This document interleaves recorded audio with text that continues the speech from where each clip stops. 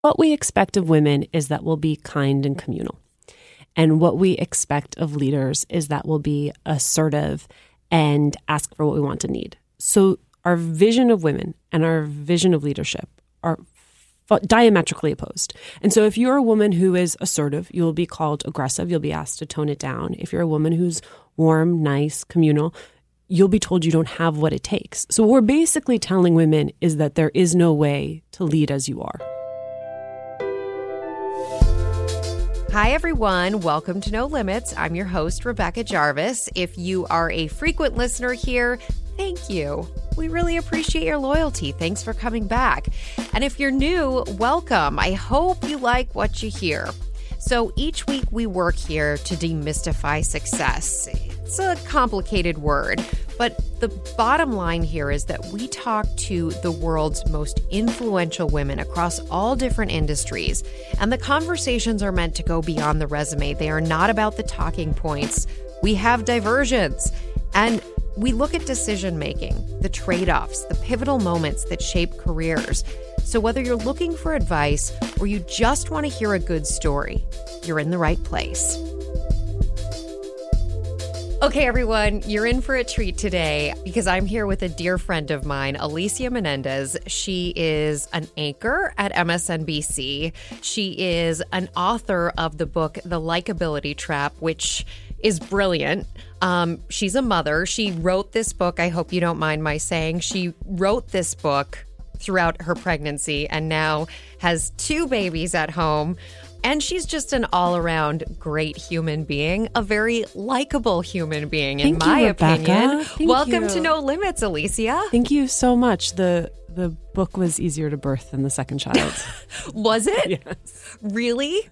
No, I mean, it's not true. Books are hard. Books are really, really hard and quite the commitment. Yeah. Well, so my mom, I grew up with my mom's a journalist, and I watched her write one of the books that she wrote, and it was totally insane seeing the amount of time and energy that she had to put into that. Right. Yeah, I think I thought, I write 1,000 word pieces all the time. I'll just write 60 to 80 of those and be done. But actually carrying a thought and a through line through that length of book and saying something that hasn't been said. How did you come to the likability trap? What was it? Yeah. I am a person who cares a lot about being well-liked, which is a truth that I had to confront. I'm sensitive.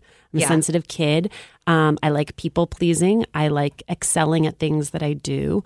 And a few years ago, I started to realize that as much as I understood the benefit of that, it was also costing me something. And because of our line of work, which is in front of the camera, we get so much feedback about our looks, about the way we talk, about the way we use our hands. And I was sort of making the mistake of processing it all as fundamental truths, that it's like someone would say something to me like, okay, well, I can fix that. And I was getting so turned around that I had to sort of stop and say, what am I losing in the service of trying to be an accommodating and likable person? It's obviously more than just people in our industry. You're writing about this from the vantage point of women in the workplace, attempting to grow and build their careers, and the balancing act that women do. On the one hand, if you're too likable or if you are likable, that gets you so far. But then there's the downside of being likable. And then on the flip side, if you're not, or people say that you're not likable, this idea of progress and being able to build a track record for yourself is really tough. Right. I mean, what we expect of women is that we'll be kind and communal. And what we expect of leaders is that we'll be assertive and ask for what we want and need. So our vision of women and our vision of leadership are diametrically opposed. And so if you're a woman who is assertive, you'll be called aggressive. You'll be asked to tone it down. If you're a woman who's warm, nice, communal, you'll be told you don't have what it takes. So what we're basically telling women is that there is no way to lead as you are. Which one are you, Alicia? I'm both. And I think that's part of what makes this all so confusing, right? I've received both I was going to say that. Both sets of feedback, which is I've been told, you really need to step up and step into that role. And then I've also had probably more times where I have identified problems and solutions, and in identifying the problem, become the problem. And that because I am driven and I do want things done and I want things done in a timely manner, that can often rub people the wrong way. I think just the truth of my ambition. I think we're just so unaccustomed to ambitious women who know what they want that in and of itself solicits a response. The fact that I have received both sets of feedback, the fact that you have received both sets of feedback tells you how context specific that feedback is, right? It's not just you're fundamentally this person. It's you are this person at this office. You may be in a different office where they'd be like, you have to go harder. Because it's all about the culture, whatever the prevailing culture is where you find yourself. Okay, I want to come back to the book in a minute, but let's talk a little bit about you and your story. So you grew up in New Jersey. Yes. In a political house. A very political house. My dad growing up was the mayor of Union City, New Jersey, which is where I grew up. He would go on to run for Congress in the 90s. He's now in the U.S. Senate.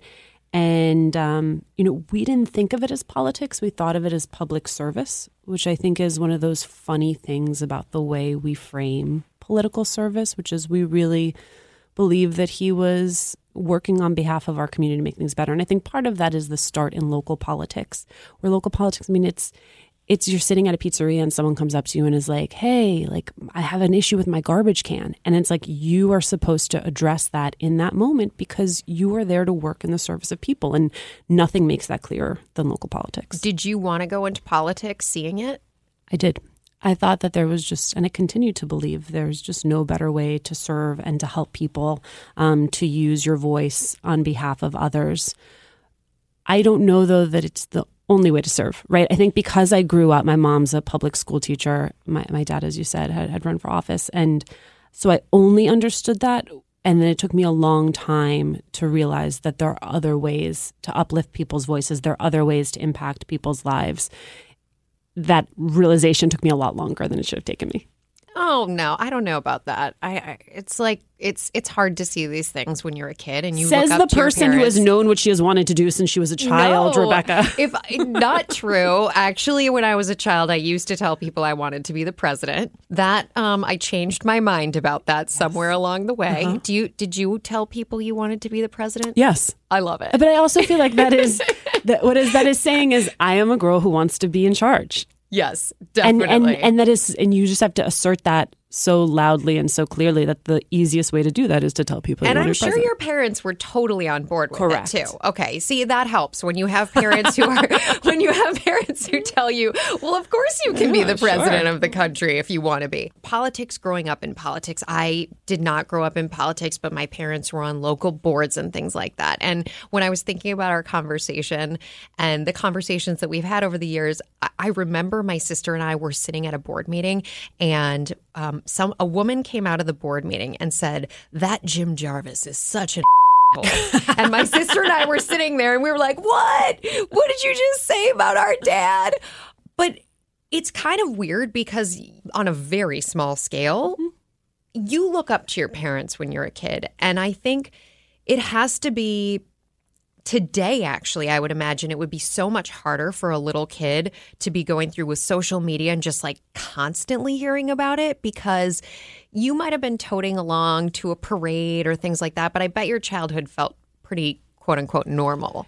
Yeah. I mean, the funny thing is it was almost most in focus when he was the mayor of our town because those are the people you go to school with. Those are the people who you see at the local diner. I mean, that is very much your little world, where in some ways, once he went to Congress, it was less relevant to the people who were immediately around us. People have less strong feelings, maybe, when someone's in that level as opposed to the town mayor. Right, because you don't necessarily have the same perception that you know them.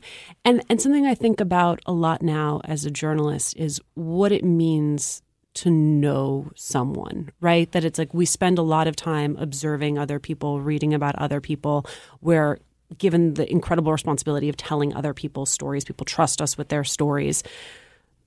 But how do you really know someone, right? Like what is the difference between the way that with intimacy you know someone and someone who you may interact with a few times, right? You may be at that board meeting with, you may see them on television, you may read their Twitter feed.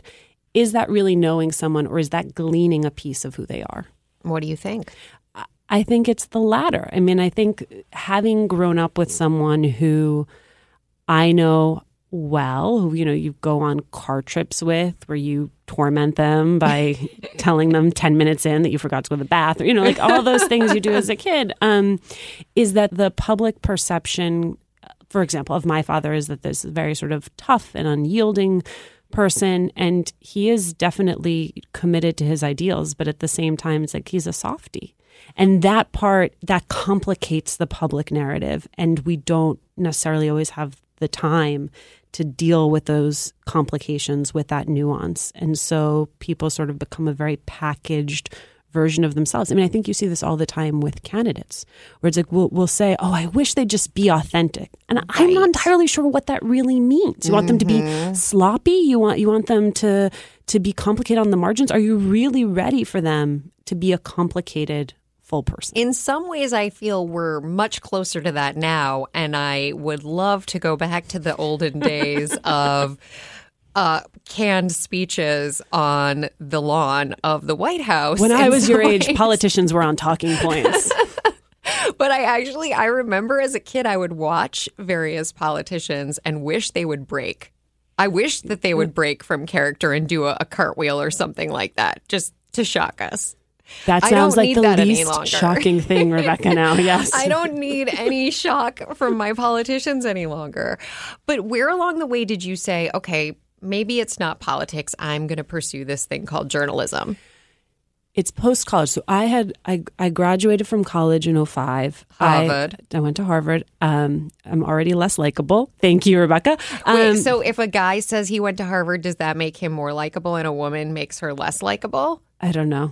I think the thing that makes you most unlikable is if you say you went to school in Boston, right? Like if you talk around it. Over the river? Yes. Through the woods. I thought I was going to become an attorney, run for office. I took the LSAT. I had all my letters of recommendation in. Sorry to everybody who wrote those. And I worked on... Wait, stop for one second. Did that, because the fact that you're even saying that, was that a calculation at the time of, oh, maybe I shouldn't adjust the life or live the life that I want because some people took a few hours to write me a recommendation. See, that is so valid to me. That's such a key thing when people think about what do you care about in life. I appreciate that you cared about the time that those people took, but at the same time, this is the rest of your life. Right, correct. To be like, well, no, now I just have a career that I'm not that excited about because, my women's studies professor wrote me that glowing recommendation. I will say, I think at the time you got something like 5 years where your LSAT score would expire, and there did sort of feel like there was this drumbeat of every year I get closer to that expiration, I really better be clear that this is what I want to do because I'm never taking that test again. Sure. So after college, worked on a campaign, and for the first time was much more aware of the media and the role that the media played in our political discourse. And all of a sudden I was like, oh, they are doing something interesting and they have power. And in some ways, they're setting the agenda by deciding what it is that they talk about and how they frame the race. Yeah. And there was a part of me that was like, why have I never entertained being a part of that? And so I think my next job was I think I found like this job listing on Craigslist to be a booker, which is the person who books guests on a television show at a network called RNN TV. It was in Westchester. I got the job. I was reverse commuting from New York City to Westchester. And in doing that, I learned all of the mechanics of television, right? I learned what makes a great guest. I learned SOT, sound on tape. I learned MOS, man on the street. And I mean, it wasn't that anybody was sitting down and telling me. It's that if you are a person who wants to learn and you're sitting in an environment where all of those words and language are swirling around you, I asked a lot of questions, and I basically walked away knowing a lot more about producing television than I would if I tried to study it. That's so smart. And how long were you in that role? I think about a year. And then I started dabbling again in nonprofit work. I worked at Rock the Vote. I worked at an an organization that did Hispanic voter registration called Democracia USA. And all of that was good and helpful, right? I mean, all of that was about community empowerment and how you engage people who have traditionally been left out of our electoral process. And in many ways, I think that's a thread throughout the work, which is how do you reach the people that aren't being reached, right? Whether that is with a story, with civic engagement, it's a huge challenge. Yeah, in every way. I love your Latina to Latina podcast. Thank you for the also plug. Wonderful. But I wonder, in that realm, reaching those who have not traditionally been reached or thought of or even contemplated in the conversation, have you found when it comes to challenging a structure that doesn't even necessarily think of reaching those people, have you found an effective way? Because I think that's probably something that's common to everyone listening in some way. Have you found an effective way to make the case that reaching that individual is important, and then also bridging that divide between a culture that has not thought about that person or that identity, and then suddenly saying there's value, but both sides need to see it? I think the demographics of this country make very clear in a boardroom or in a PowerPoint presentation why you need to go after that demographic. I think the bigger challenges I have run into are getting the resources that are truly necessary, which is where, I mean, I think it's very easy to get a verbal commitment. It's much harder to get a financial commitment. And then really putting people in charge who understand the communities that you're trying to reach and empowering them to make decisions as opposed to giving someone a title, but fundamentally being like, but this is how we're going to do it. Right. On the book, on the likability trap, I constantly in these conversations in my own mind come back to the same sort of end game, which is you got to control things. If you want change, you have to start it. You have to build it. You have to amass the wealth, because while there are a number of, I would say, well-intentioned people, and there are pockets where you can do the things you want to do, unless you're the one who's sort of controlling it.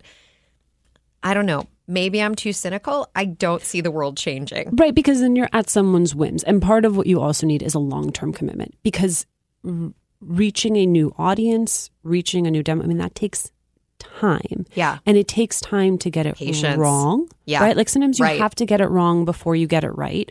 And we very often don't give people the type of opportunity to experiment and fail and see that failure as a lesson learned that then can be reapplied in the second round, right? Totally. It's like, well, we tried, we did it. And it's like, no. You have to try several times to get it right. Yeah. And sometimes it's the luxury of working inside of a large corporation, because sometimes large corporations, you can sort of do those iterations until something works. Sometimes large corporations are never even going to let you try it. But then on the flip side, if you're out trying to do it on your own and you get the startup capital to do it on your own and it fails on time one, then you're sort of back to square one. You're not getting more money, potentially. There's all different outcomes. Okay, so you do this smart thing where you get to see behind the scenes. Then you go to the Huffington Post, or between after the nonprofit it tells world, you go to the about Huffington my career Post. trajectory that I could not write my own resume or Wikipedia page. But through That's all okay. Really great people are writing your Wikipedia page right now. I'm sure of it. Everything on there is a total fact, If you have a right? login, please get in there, because there are some questionable punctuation marks in there. Okay. This is important, which is through all of my work doing nonprofit work, had started appearing on television as a representative of those organizations, so that I would talk about the youth vote or talk about the Latino vote. So I was doing that on MSNBC. I was doing that on CNN. And through that, all of a sudden, people started to take note and invite me in to have conversations about what it was I was interested in doing, what that might look like. And you can imagine the realm of feedback that I got from that. But it was sort of like nobody knew what to do with me. And there was this woman named Josanne Lopez, who at the time was at CNN, and was always very enthusiastic and very affirmative with me. And when she left and went to HuffPost Live and became the head of talent at HuffPost Live, she immediately called me in for an audition. And she said, this isn't going to be like television. I mean, it's literally not. It is a digital streaming network. We're going to be bringing in guests via Skype, via Google Hangout, and we want it to feel like a conversation. I went in, I auditioned, I nailed that audition, and she called me almost immediately to offer me a job as one of the inaugural hosts of that. And part of the lesson for me there is that was the right opportunity for me at the right time. And what's very hard is that you and I have chosen to work in something that is not a meritocracy. And I had been trying for so long to force my moment.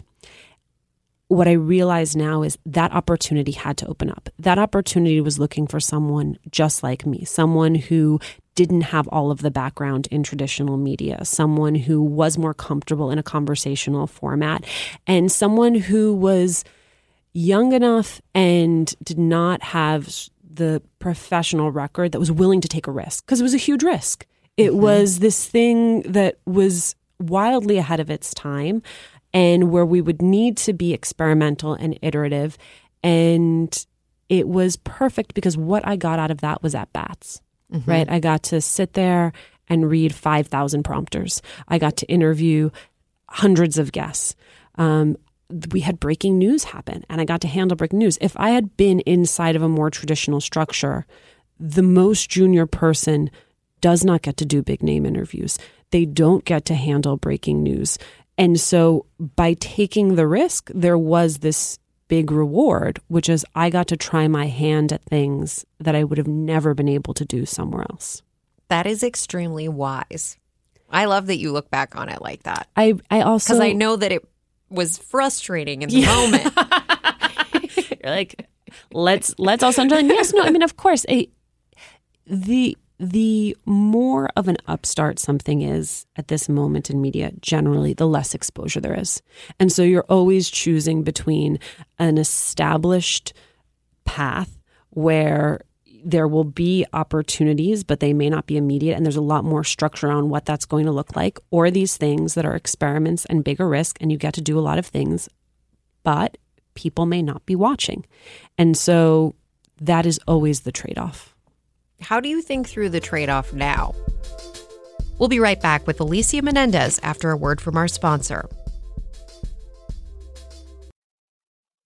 Hey, I'm Andy Mitchell, a New York Times bestselling author. And I'm Sabrina Kohlberg, a morning television producer. We're moms of toddlers and best friends of 20 years. And we both love to talk about being parents, yes, but also pop culture. So we're combining our two interests by talking to celebrities, writers, and fellow scholars of TV and movies. Cinema, really. About what we all can learn from the fictional moms we love to watch. From ABC Audio and Good Morning America, Pop Culture Moms is out now wherever you listen to podcasts. We've got the exclusive view behind the table. Every day, right after the show, while the topics are still hot, the ladies go deeper into the moments that make the View the View. The View's Behind the Table podcast. Listen wherever you get your podcasts. How do you think through the trade-off now? I look back and I'm really grateful. I'm grateful to HuffPost Live because it gave me a bunch of chances to flex all of my muscles and learn an entirely new set of skills. After I left HuffPost Live, I went to Fusion, which was the ABC Univision cable station, and we went through different iterations of my show. We tried news, we tried commentary. At some point, there was a mandate to do satire and comedy. Lesson learned there, very humbling. Even if you are a funny person, like you are the person who friends are like, that's my funny friend. It is hard to be a funny person on television. And so being able to try my hands at all those things as someone who wanted to do so many things was great because I feel like I got a lot out of my system and refined it down to what it actually is that I like to do, that I want to do. And so now the question is how you find and build an audience, understanding that that's not all going to happen on a single platform or a single medium, right? Like I used to just think I'll just be on television. nobody gets to just be on television anymore, right? You have to be operating across social media. You have to have a podcast. You have to have different ways in which you get to be yourself in different capacities. How do you think about then that idea of brand in this whole context? I like how both of us are like barfing over this brand. I feel really conflicted about it, and I don't have a good answer to it, because to me, a lot of the people who I see who refer to themselves as brands, it all feels so performed and formulaic. At the same time, being ourselves all the time feels like an impossible mandate. Being ourselves for consumption. Being ourselves for consumption. I mean, in that structure, what you just said is a ridiculous idea. I mean, and there are people who seem to execute it. I think Chrissy Teigen, for example, is the type of person who seems to basically be living her life.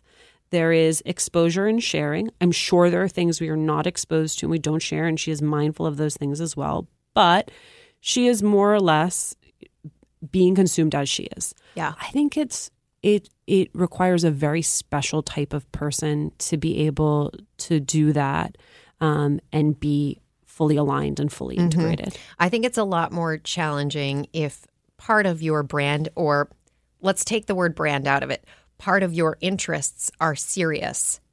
If you, and even to this idea of likability and managing a career, I remember when I started in my career in investment banking, and my mom's advice to me was, don't talk about your personal life when you're at work because people won't think you're a serious person.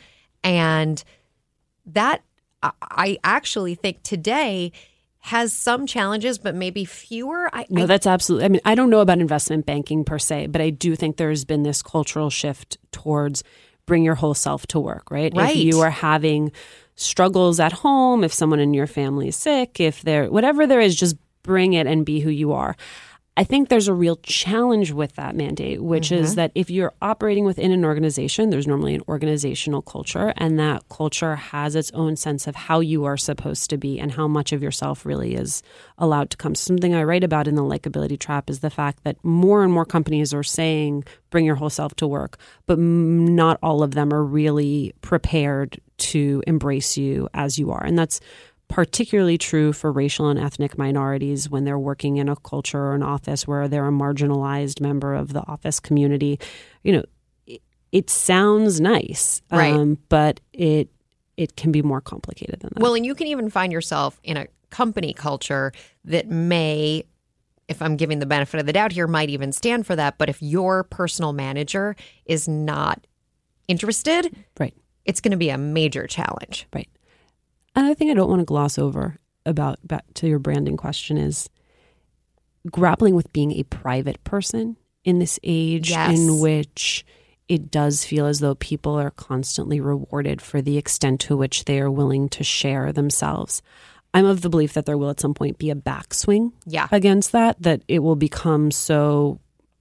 people will be so overexposed and there will be so much sharing. They'll be like, enough with the sharing, like put the sharing away. And then there will be some interest and mystique around people who have not shared their entire lives. But, you know, you and I have talked about this in the context of becoming moms and having children, which is, I realize now I did not do enough thinking around how much of her life I was willing to share, and enough thinking around the fact that she simply cannot have agency in that choice right now, right? I mean, my oldest daughter is 3, my youngest is 2 months, and the 3 months is sort of in a like, take a picture of me.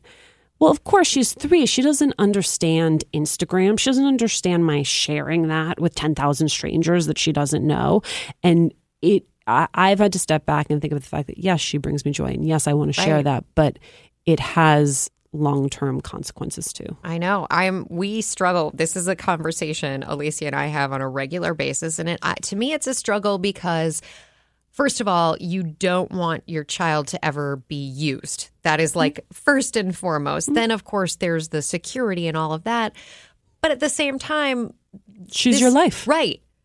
She's the most important thing. So I think it's a conversation that we'll continue to have and think about what's the right thing. I love you, Rebecca Jarvis, because you said she's the most important thing, which is like the sweetest, most intimate thing you said. And then I watched you be like, I need to pivot away from that because I am not prepared to deal with the emotional repercussions. Yeah, okay. I'm really strong. So, okay, let's come back to the book on that idea about strength. What do you think the end game is here? As it relates to likability? Yeah. Yeah. I mean, I think the end game is that we all know about these traps. We all know the hot, warm thing. We all know that you're sacrificing authenticity in the interest of performing this likable person. We all know about the success penalty. I feel as though most of the counsel we've been given around how to address it goes in two directions. One is, for shorthand, lean in, right? Do some sort of gender correcting performance, gender judo. I've appreciated a lot of that because it does allow someone like me to survive in real time. And there's that reality. The other option is this sort of let it go. Like I've got more Instagram posts saved. If you went to my saved files, it's photos of food that I want to remember to make, and then things that are like, you do you and you don't care what they think about it, or like the best part of letting, all and of what that. percent of the time are you able to actually do that? Never. Oh, I thought you would make the food. I was like, never. I've never made anything I've saved. I sometimes am, and I think you and I are built exactly the same this way. When something is important to me and I want to get it done, which is why I have tried to shift my attention away from likability and towards things like clarity. Am I being clear with people about why something is important? Am I clear with them about the ultimate outcome? And am I being self-aware? I mean, there is a value in understanding how the way that you are impacts other people, how that impacts a team, how that impacts the end product, as long as you can draw a line between those two things.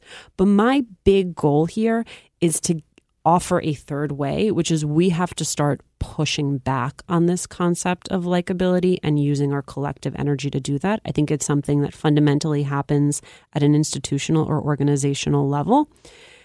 What's funny to me is that when I share this idea with a room of women, their heads will nod just so enthusiastically. And then inevitably the first question is like, okay, but I got this feedback at work and I would like to know how I can change to accommodate their needs. And it's like, whoa, are we all just talking? But I get it. I get it because it's nice for me to suggest this sort of radical cultural change, but you got to go into the office tomorrow and deal with Nancy. Like those are very different things. And so if you're a woman and if you want to take... Why are you so tough on Nancy? Nancy, poor Nancy. What did she do wrong? There are some specific things that you can do to push back. So one of the favorite things that I heard, it was from an executive coach who said, if you're in a feedback session and someone tells you that you're too assertive or that you're not assertive enough, you ask compared to whom? And that gives the person a moment to say, would I say this to somebody else in the office? Is there some bias behind this? And then the second piece, which I think is even more helpful, is can you draw a line for me from the way that I act to how it impacts the results or the outcome of the work? I imagine there are times where you can draw a line, where you can say, Rebecca, I know you really pride yourself on being deliberate, but sometimes that comes across as indecision. We promised the deck to the client a week ago. It's still not in. We're on the brink of losing the account. I need you to act more quickly. Okay. Like that's an actual fair, substantive piece of advice. Just saying to you, you're really indecisive. What do you do with that? And then as much as we can say these things in the service of ourselves, I also think it's really important that we say it in the service of other people. So that if you were in a context where someone says to you, oh, Taylor is just so difficult, that you say... People tell me this all the time and I'm constantly pushing back on them. Constantly. Ask compared to whom? I mean, and also help people reframe. Something I thought really surprised me was even the word helpful, which we use all the time and which I genuinely mean as a compliment, can reduce a woman to being in the role of a helper. So instead of saying she's super helpful, say she delivered all of the numbers for our Q1 filing. Be very specific about what her contribution was to the team, because that will help people understand her value better than you saying helpful, which means you could say, oh, well, and she ran and got the coffee for everyone. That was really helpful. So those little things, I think, add up and force people to be more specific, more precise about what it means when we say we do and don't like people. That's not just helpful. That's smart. That's really smart, Alicia. You are brilliant. I like that you know that the best thing you could tell me is that I'm smart and likable. You've used both of them. Super appreciate it. I love you. Thank you. I love I'm you. begging for it. What is the worst advice you've received along the way? I've received so much bad advice. And as a fan of No Limits, I knew you would ask that question. And so I've really been thinking about it. And what I realize is it's less any single piece of advice I've been offered and more my own misunderstanding at the beginning of my career that I needed to take every piece of advice. So when I started in television, I was with one executive and she was like, your hair's too long. It's what you look like a child. You need to cut your hair. So I walked out. We all did it. Yep. I walked out of that meeting. I cut my hair. I got myself a very poorly fitted blazer. And then the next meeting that I walked into, same network, different executive, the person was like, what did you do to your hair? Oh my God. And I said, well, I cut it because the person I met with on Tuesday told me to cut it. She's like, why? And I didn't learn it in that moment. It would take many times. Many bad haircuts later. That I would come to understand that you can say thank you and take it into consideration. You don't need to internalize every single piece of advice that you're given. And it's not gospel. I think that's where along the way, yes, I think I realized, and I think this is a turning point for me at my career, you start to realize people throw advice out and they're not even thinking about it that much. They might just be putting it out there because it's something to say. Yep. I also think very often there are things that happen in the workplace where someone can be in the wrong role. Yeah. And that is such a hard thing to contend with because the person may be a great skilled person, but they're in the wrong job, but you want to maintain headcount, so you keep them in the role. And that's, I think, oftentimes the moments that people get the most of that feedback because you can't actually solve the problem. You can't align their skill set with a role. So instead you're like, what if you spoke up more in a meeting? What if you used your hands less? Like all of a sudden it becomes around all of these auxiliary things instead of the core issue because you can't fix the core issue. Can I tell you my best piece of it? Yes. Okay. Two things I've been thinking about a lot lately. One is Anne Choquette, who you know. Of course. Has a book, The Big Life. And I believe in there she writes, a big life is a messy life.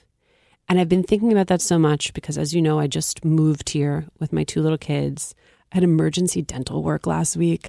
I didn't get to go on the airplane on the flight I was supposed to come on to move because I ended up in the ER with an eye issue. Oh my God. Like my body was clearly freaking out. And you had a kid 2 months ago. And I had a kid 2 months ago and it's all messy, right? What it looks like and what it is new baby, new book, new television show, rah, rah, rah. And all of that is true. And I have these babies that I love and this husband that I love, but it's sloppy all the time, right? Like there is just so much running out of the house and screaming over the shoulder, like there's breast milk in the fridge.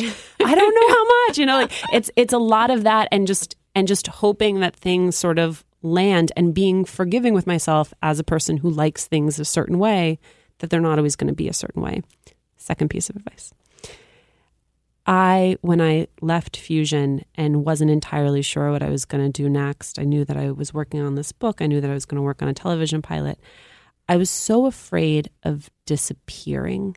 And I said to my friend, Janet Mock, I was like, I feel like I'm going underground. Is everybody going to forget about me? And she said, no, you're cocooning.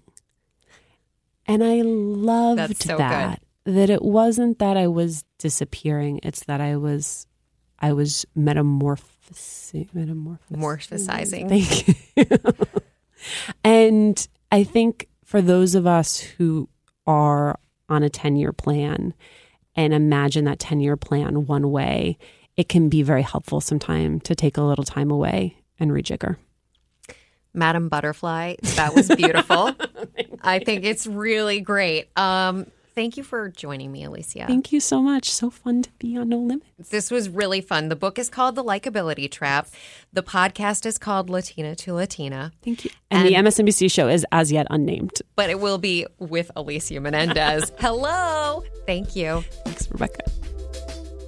A shout out to the team who helps make this happen each and every week. My producer, Taylor Dunn, editor, Brittany Martinez, research assistant, Lane Wynn, and thanks to ABC Audio as well. We'll see you all next week.